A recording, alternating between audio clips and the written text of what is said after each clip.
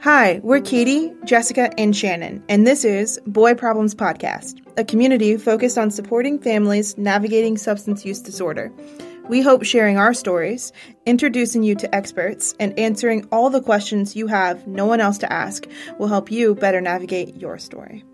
Through our partners' recoveries, we found each other and formed our own squad, one we know is so valuable to how we manage this disease in our relationships. So we started bringing a microphone to our hangouts to extend our conversations to others just like us. When you're here, you're not alone.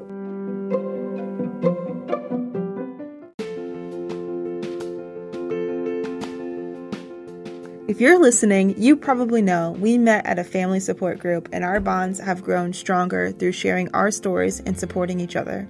When we think about the thing that's helped us most, it's that. So, we'd like to extend that community to you. If you're feeling like no one understands what you're dealing with, or you're looking for a community of like-minded individuals, consider joining us for our virtual support group. For details, visit recovering2.com. We know what you're going through, and we're here to help. We're recovering too.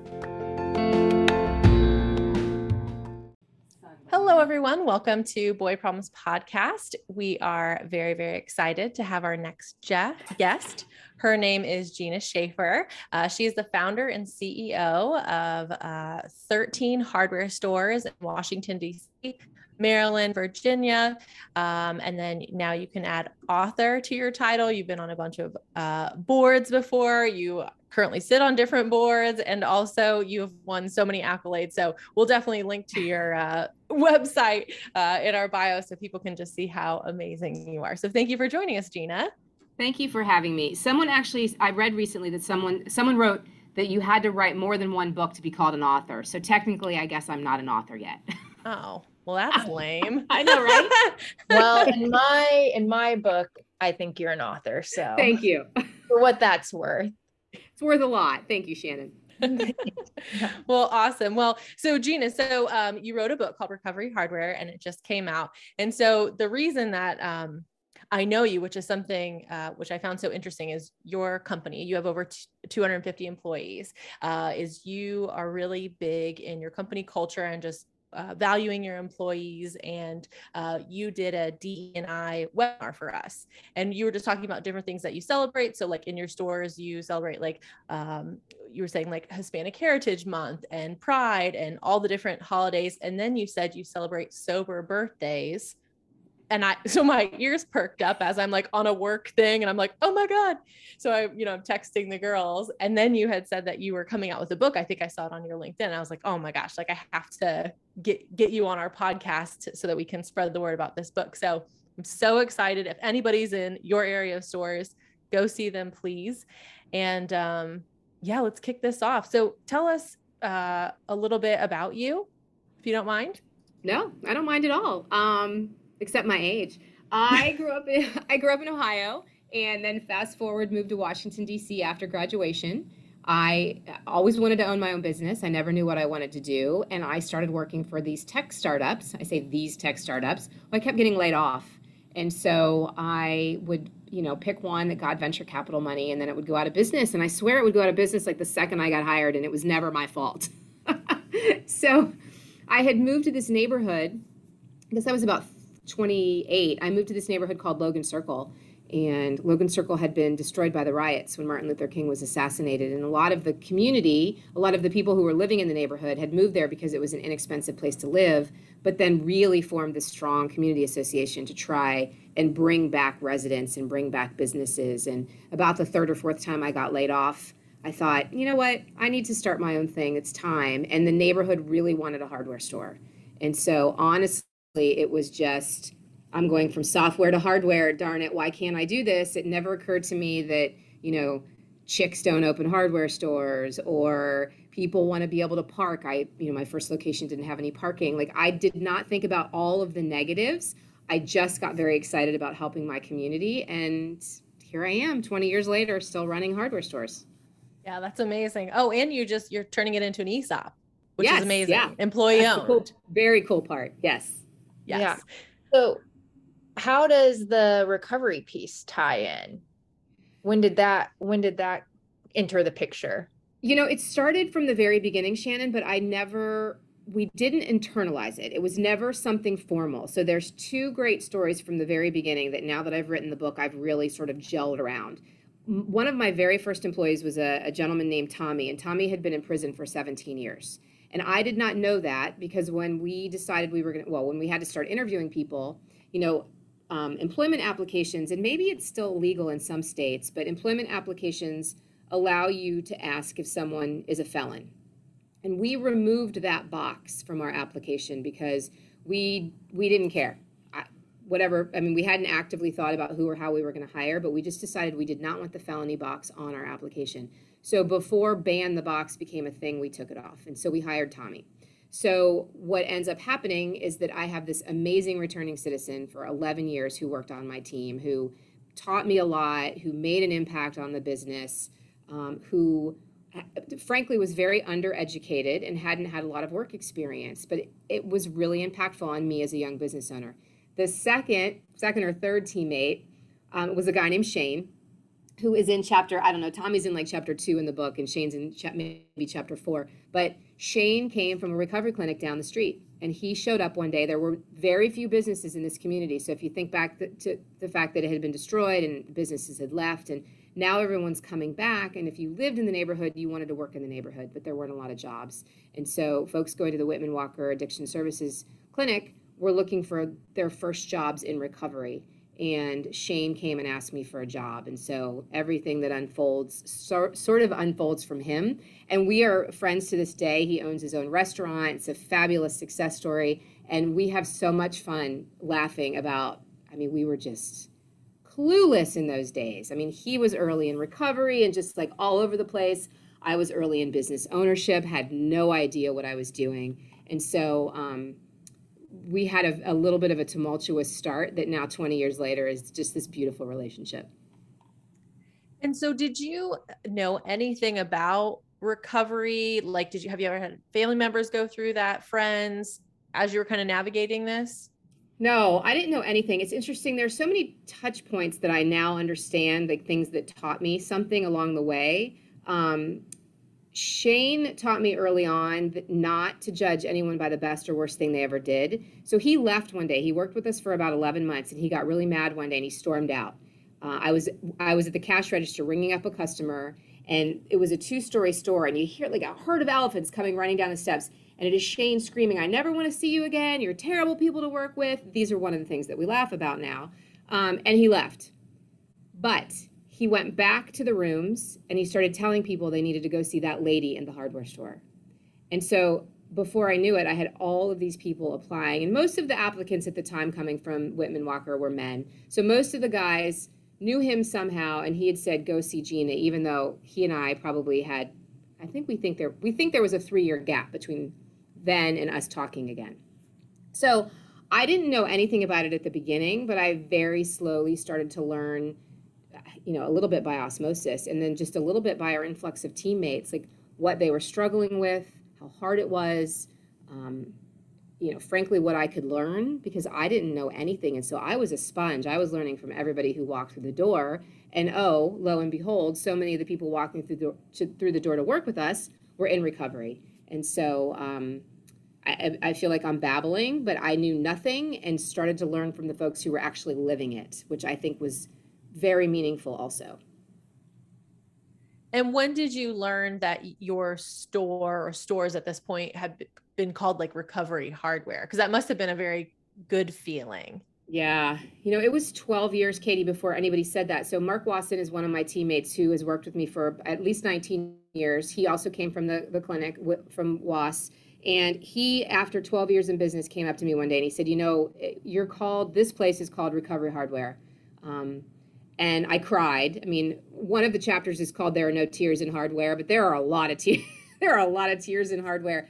It was really, it was an emotional moment for me because I think really just because we never planned it that way. You can't give yourself a nickname. You can't give yourself attributes that you want people to, I mean, you can do things that will allow people to reflect on you in a certain way, but the fact that that was given to a business that I felt had really grown up in this neighborhood was really important. So it was all of him.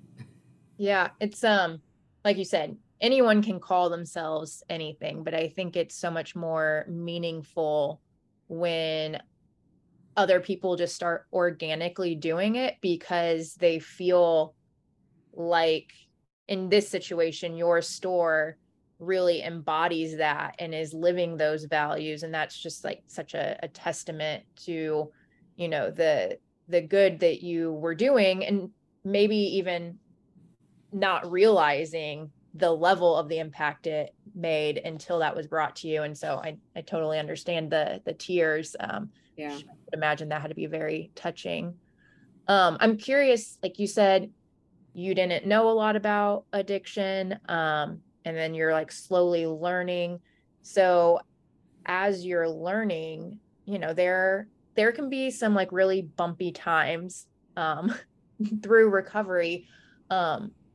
Did you have moments where you're like, is this the right thing? Did people around you think like, oh, you're crazy for hiring these people in recovery? And like, I'm kind of curious what those interactions were and how you either like defended what you were doing and what made you like stay on that path.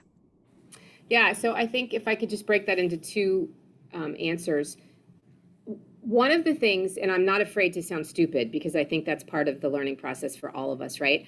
I did not realize that you could be in recovery and then relapse. Like, I think I thought people were cured, right? And that's very naive, and I understand now how silly that sounds.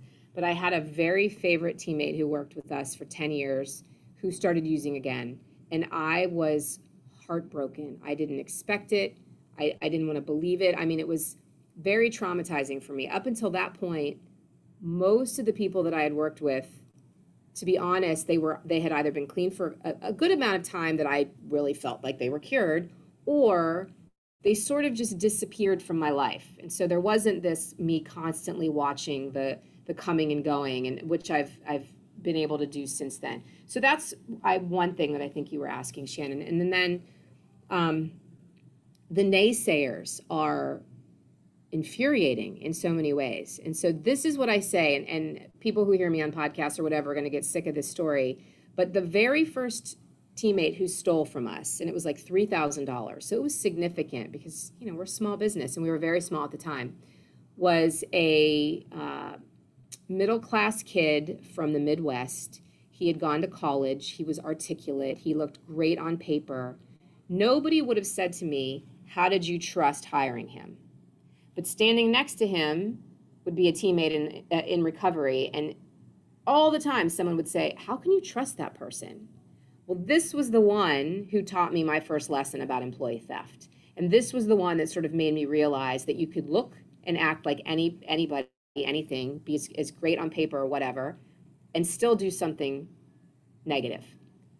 And that was probably year 2 or 3 of my business ownership that I had that lesson. And so from that day forward, every time there was a naysayer, I told them that story. You're not asking me about that kid. You're not asking me about this experience. You're not asking, you know, and that really made a lasting impact on our hiring philosophy. Yeah, it relates to what you were saying earlier, you know, about not judging a book by its cover and judging someone by the worst and best thing that they've done. You know, it goes to show that there's risk in hiring anyone. Anybody. You just never know. I'm curious, what have been the positive things that you've found by hiring people who are in recovery and like actively working on themselves to be better? Like, I have some things in my mind of what I think you might say, but I'm just curious what you have seen. Well, a couple of the guys on my team and I joke about all of the recovery or therapy that they've had. And so I feel like I have learned so much myself by osmosis through like, oh, what did you talk about in this meeting today? Or what did you learn in that meeting? And things that I've been able to just, you know, intuitively learn from those experiences. And so that's been one. I think just the mindset. I mean, you know this, the resiliency that's required, the stick-to-itiveness. I say this all the time. If my mother had to give up her coffee for 2 days, she would be a raving lunatic. But to ask someone to give up something that has become so vital to them living is not something that most human beings can wrap their heads around. You know, they think it's so easy to quit, or they think it's no big deal, but it's I mean, you know better than anybody. And so just the strength, I think, that I've learned from some of my teammates, and the ability to admit when they're wrong, or the more open, candid conversations. You know, Shane, who owns the restaurant now, when I interviewed the folks that I talk about in the book, in his interview, he said he knows now to check in more. Like at the time, I didn't know to call him and say, hey, what did we do wrong? Like, what can I do to help you? And he said, I didn't know to tell you that I needed help. And so both of us learned just from that, you know, that one little interaction years later, that, you know, you have to check in more. You have to be willing to use the words that you have to say, what do you need, or what can I do? Well, and I think too, kind of to your point, my husband, you know, he can never do anything once, right? So like he just goes hard. And so he did a couch to 5K, but now he's a marathon runner. Like he just ran 19 miles yesterday, and it was cool. You know, it's like, I mean, that's just wild. But I think, like you said, like if someone said like, oh, I'm going to cut out sugar or gluten, and you have to do this for the rest of your life. It is a hard concept to think about. And I think, I know, at least for my husband, when, you know, we were kind of at the start of this process, and it was like, you can never drink again, or you can never smoke pot again. And he was like, that will never be, because he had used for 15 years. Yeah. And so that concept, and like you said, it's like a crutch, like that is how he dealt. A lot of people who have substance use disorder have like a co-occurring medical, you know, mental health issue. Yeah. And so he has a lot of anxiety. And so that's how he dealt with it. And so that was just such a big pill to swallow, that you will never use that again. Never, ever, ever. Yeah. Which is just just a big thing. But I also think you had mentioned this on another podcast, and I thought it was so interesting, is that the skill sets that people get from being out on the streets or maybe doing illegal activity. Would you mind kind of sharing a little bit about that? Yeah. So, you know, I would say we take, I'm a little lighthearted about it. And it's not that I'm joking or making fun at all, but, you know, I hired one of my favorite teammates had sold drugs. And I was giving a presentation to a group of stay-at-home moms that were coming back into the workforce. And I really wanted to figure out how everybody has skills. You just need to figure out how to get them to talk about them in the way that works for what they're trying to do, right? So stay-at-home moms are used to dealing with difficult people. I don't have children, but babies are a pain in the butt, right? Like they're up at all hours. They're very demanding. They want what they want, et cetera, and so on.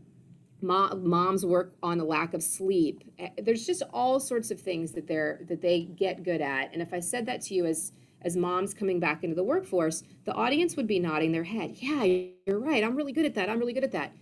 But when I compared that to someone who had sold drugs, people just glossed over. They're like, no. And I was like, he's used to odd hours. He's used to difficult customers. He's used to people that are upset or in a, you know, not in a happy place. And it's a lot of similarities that for me as a retail business owner all made sense. I needed people who could work all hours of the day and didn't care that it wasn't 9 to 5. I needed people who could deal with customers who were really mad because their toilet was broken. Didn't matter. Those skill sets really fed into, really particularly in retail. Yeah. Well, and there's some business sense there that you have to know how to, make your money and work with the inventory and Yes. all of those other things, even if it's, it's illegal in that Yep. way. But those skills, I see what you're saying, like how they translate into other areas. Yep.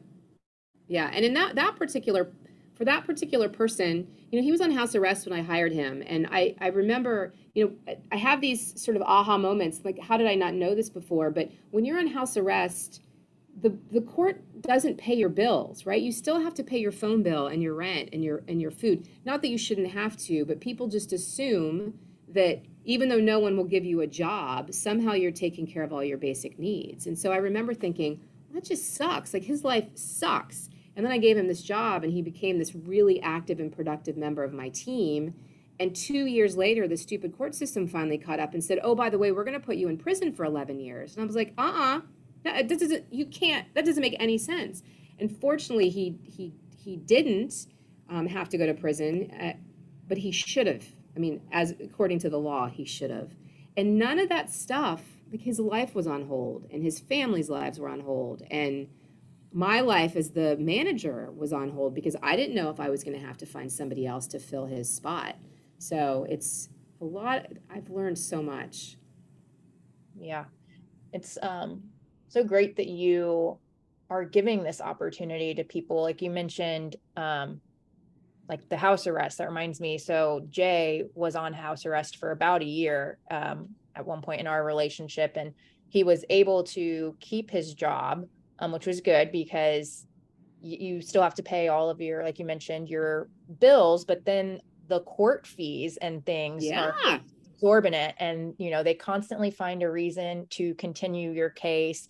And then there's all these fees and charges that just pop up, whenever it seems like. And so you're just, you're constantly trying to dig yourself out of a hole. And I remember that we were so grateful at the time that his employer was supportive of Jay, and that they had a good rapport and was understanding of, the random times that he'd have to go check in the middle of the day, or all of these things that make it so hard to move forward in your recovery, or, in trying to repair your life and right the wrongs. And so I think it's really cool that, you are a place that having that understanding of everything that goes in, it has to be really helpful for your employees to be able to move forward. And in turn, I would imagine that they want to do like good work for you. Yeah, I think so many of our team does want to do good work, and I think that's a big part of it. It's a safe place to be. I mean, think about during COVID. If you are in the midst of a pandemic and you have a drug that you need to deal with anxiety and make yourself feel whole, and being with people keeps you from doing that, or at least helps you. And I mean, people needed a place to go. And I was so grateful that we were able to stay open as an essential business because my team had a place to go. And so I didn't have to worry about them being at home and going to that dark place, which then, could have caused them to do all sorts of things that would have set them back or, been detrimental. Yeah. Well, and Shannon, what is that saying? Like the opposite of addiction is like connection. Yeah. Community connection. Yeah.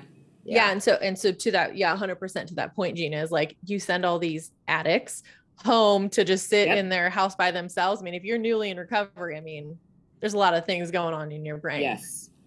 And I'm so glad you brought up that story about that gentleman who was a drug dealer and all the different skills that he had, because I think that we have a lot of people that listen, a lot of spouses and family members, because there's a lot of self-esteem issues that also come when a lot of times people do a lot of really bad things when they're in active use. So their self-esteem is so low. And so one of the things that we always heard when we were in our meetings is like, get your person to get a job, because there's just such a feeling of self-worth that you get from when you can like clock in, clock out, you can contribute to the family financially or whatever, pay your bills. You're not, going delinquent or anything on that. And so I'm glad you brought that up for people to just kind of see a different mindset of like, you don't need to go to college and, do all these things. Like you have a lot of skills just doing normal, everyday, day-to-day things. Yes. So as a family member who can help someone who maybe like beef up their resume, like, okay, well, what did you do that you think could translate to, working well with others, managing money well, that type of stuff. For sure. And you just have to think about, how you're positioning it or wording it to make, you can get creative with those things. I didn't understand the idea of a recovery job. And I think that goes to exactly what you're saying, Katie, and like beefing up someone's self-esteem. I think something like 40% of people in the United States have some sort of connection with addiction or substance use disorder. And they were not all lots of them were executives, lots of them were attorneys, lots of them had all sorts of advanced degrees. Like, this is a disease that touches everybody. And when you think that you are on the top of the world in your profession, and then you get to that rock bottom, or you get to whatever place requires you to start over again, you lose all sense of purpose. And so even if it's just retail, and I'm using air quotes for the listeners because I don't think of it as just retail, it gives you a place to go where you can start building those just basic skills again that you might have forgotten, or just need reinforced. Well, and Gina, you're not in recovery yourself. So, and like you said, you've not dealt with like a loved one who's kind of gone through this. And so when someone comes to work drunk or high, or have had a slip up, what are your feelings around that as a business owner? So there's a couple things. Well, we have a pretty active temporary leave policy, particularly with folks who need to go back into, some sort of rehabilitation center, or where they need to go away for several weeks or months at a time. And so one of the things that we've learned over the years is just to be very, very thoughtful in the fact that saving someone's job. So, if someone's going to use their job as the excuse, and we can say, no, we're saving your job, they no longer have that to worry about. That stigma is gone. Like, we want you to go get well, we're going to save your job for you, and then you're going to come back. And, in a perfect world, that always happens exactly like it's supposed to, but people relapse all the time.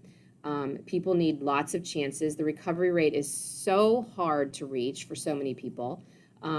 Several of the managers and leaders on my team are also in recovery. So I think holistically, as an organization, a lot of us understand how hard it is, and give multiple chances, even though I know some of the managers get very frustrated. But if someone shows up to work and they're obviously under the influence and they're asked to go home, you're not fired that day. We understand what you're going through right now. You've got to go home. And obviously after that happening so many times, it's okay, do you need a leave of absence? Because otherwise you're going to lose your job, and we don't want that to happen. And so I would say some of my leaders have an easier time having that conversation than others. It's not a perfect situation, but we try to make it as easy as possible. And I think part of that is just being open. My friend Andy owns a series of restaurants in Washington, D.C., and he's Iranian, and he talks a lot about issues with racism. And he said, until we are willing to talk about it and be vulnerable talking about it, nothing will ever get better. And I think what I've learned the most about addiction over the years is that it's well, you were a secret for so long, right? Like, you're in the closet about it. And so that's why I want everyone to feel comfortable saying, even in their stinking interview, I used crystal meth. Okay, like, let's figure out how to celebrate the fact that you're not right now. And, my world always, I feel like when I talk about it, it's like kumbaya, and it's not, but we have to talk about those crappy things, or those hard things, if we want people to get better, and we want society to help them get better. Yeah. Do you, go ahead, Shannon. I was just curious, like, do you ever have any of your stores, do they host meetings in the store after it's closed? Is that a thing? No, but we should. No. I don't know why we haven't. I remember one employee specifically that said, we could host a meeting in the plumbing aisle, because I think that day, like, everyone on staff was in recovery. So, I guess unofficial meetings have happened, but not official. Oh, that's really funny. Yeah. I was just curious, what led to the book? Like, how did you get to this point of, I'm going to write a book? I like that question, because it wasn't my idea. People had asked me for years to write a book about opening a hardware chain, and I just didn't think that was very interesting, to be honest. I'm like, I built a business. And then Mark said, my teammate Mark said that the community was called Recovery Hardware, so I thought that was interesting. And then I had a great assistant who passed away. He had been an IV drug user for 12 years. And I was in the car one day with him, and I teased him that he cornered me while we were in a moving vehicle. And he said, if you don't talk about us, who will?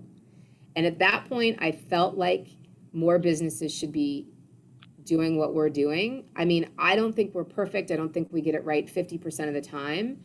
But John was basically like, it's okay if you talk about us. And so then I started. It was probably about a year later that I started.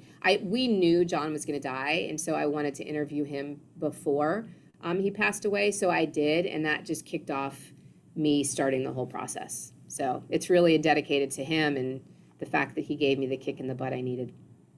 Man, I was holding up my arms because I was like got chills when you said that, like, if you don't talk about us, who will? Because Who will? that's so true. And I think it resonates with us, and kind of a reminder of, why we want to do what we're doing. Like you said, we have to talk about these things and share it to make people aware and hopefully, make change for the better. So what is your goal with the book then? So to tell the story, to hope other businesses follow in this model? I don't know. It's a little bit of everything. If you put sort of the recovery piece to the side, I've told small business owners, everyone's talking about how you can't find employees right now. And we honestly have not had that problem, but I know that it is a problem in some industries. And so I've said, just start to think outside the box. Look in your community and find the disenfranchised, find the groups in your town who are ready to work and are being overlooked. And it may be moms coming back out of the workforce. It may be veterans. It may be folks from the recovery clinic. No group is ever imperfect or perfect. And so I want people to hear that they need to be hiring and thinking about business differently, especially because the news is all, nobody wants to work and nobody can find employees. I think that's baloney. I think that business owners constantly look in the same places for the same kinds of people. And so that's probably the underlying message. And then really to put a face, not just to the stories in my book, but if I had the opportunity to write about all of you, you would have had a place in there, because what you're doing is, I have to imagine that you've heard from so many people, so many spouses, like, thank God you started this, and you've touched my life in a way that's making it easier for me. And so I want people to also read it and get that sense. Yeah. Well, are there any other, I know you've kind of alluded to a few stories, or any other like good teasers about the book that you want to get out there or share? I did something recently and the guy was like, no spoilers, don't give any spoiler alerts. Cause I'm usually, you can tell I talk a lot. And so I'm just like telling the whole story. No, well, we decided to sell the business to our employees after the book was completely drafted. It wasn't done, but I wasn't exactly sure what the last chapter was going to be. And honestly, I originally thought I would tell John's story as the last chapter, but I didn't want to end on what would seem like a heartbreaking note, even though he's actually still at the end. But anyway, in the process of writing the book over 2.5 years, my husband and I decided that we wanted to form an ESOP and sell it to our team. And so it sort of became, to me, this beautiful way to wrap up building a culture and including our team in so many great things. And then, oh, by the way, I'm gonna leave the hardware business, but I'm gonna leave it to you. And so that's not a teaser, but I think that's really a nice subtopic in the book that I hope I get a chance to talk more about. ESOPs are still sort of unicorns in the business world. There's about 6,000 nationally, so not very many. And I think that's just a nice, like, oh, wow, they did what? Yeah. Yeah, because can you just remind us, like, what an ESOP is? Yeah, sure. Yeah. Sorry, it's confusing still for me. It's been 1.5 years. It's an employee stock ownership program. It acts like a qualified retirement plan. So when my team, and we just got our first statements, when they get a statement, it looks a lot like getting a 401k statement. And so every year, so we sold a portion of the business to the employees. It stays in a trust. The employees don't actually pay any money. The business buys the business on their behalf, which sounds a little confusing, but we don't have to get into all that now. And then every year there's a valuation, and the team who are the employees who have become owners, and you become an owner after a year of service and 1,000 hours, they get a statement that tells them how much they've earned as an owner of the business. So it's really, it's a little bit complicated to explain, and once you get it, they get it. Once they leave the business, we have to pay them out, or they have to roll it into a qualified retirement plan. They can't stay an owner of the company. So the day that we announced it was like August 12th or something of 2021. 165 of our teammates automatically became co-owners in the business, which is really cool. Yeah. That's neat. Well, and this can be very successful for people. So, I mean, I think my husband's company just turned an ESOP as well. Yeah. And so it's so interesting, like, not that he wasn't doing a good job before, but there's a little bit like you've got skin in the game now of like, those broken light bulbs, that's kind of coming out of your pocket in a roundabout way, or, that missing inventory or whatever it may be. I mean, it's a really neat concept, honestly. And like you said, they are a unicorn. You don't hear about them very often. No. Well, I mean, the co-op, we have a hard enough time explaining to people that Ace Hardware is a cooperative because most people don't understand what a co-op is, and they think we're a franchise. And so I feel like we're just getting to the point where people understand that. And now we've added the complication of, oh, by the way, we're owned by our employees. What are you? But anyway, hopefully they're all good retention tools. Yeah, that's cool. Yeah. Well, so as we wrap up, can you share with us how people can find your book so that they can read it and read these stories that you've talked about? Yeah, sure. So there's a couple different ways. Bookshop.org is the national sort of aggregated website for independent booksellers. So if you go to bookshop.org, you can order it and your local bookstore gets credit for the sale. Or you can walk into your local bookstore and ask them to order it, and they should all have the ability to order it. It's really hard to get a book actually sold in a bookstore, and I will work on that. That's part of the next phase in my marketing. Barnes & Noble also has it, and you can find me at Recovery Hardware on Instagram or Gina Schaefer on LinkedIn, and the link to buy is also in my bio in both of those places. So yeah, we'll link all of that in the notes and of course share on social media as well. Thank you. Yeah. Well, awesome. Well, Gina, thank you so much for taking time out of your day to share with us about your stores and your Recovery Hardware book that's come out. And this episode is going to come out at the end of September, which is wrapping up our National Recovery Month. So we're so excited you're going to be that podcast for us. And thank you everyone for listening, and keep coming back.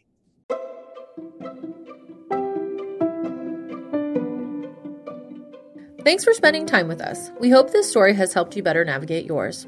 Don't forget to subscribe so we can meet you here next time. If you enjoyed this episode, spread the love by rating or reviewing. Need more support? Join our online community by visiting us at boyproblemspod.com. And whatever you do, keep coming back.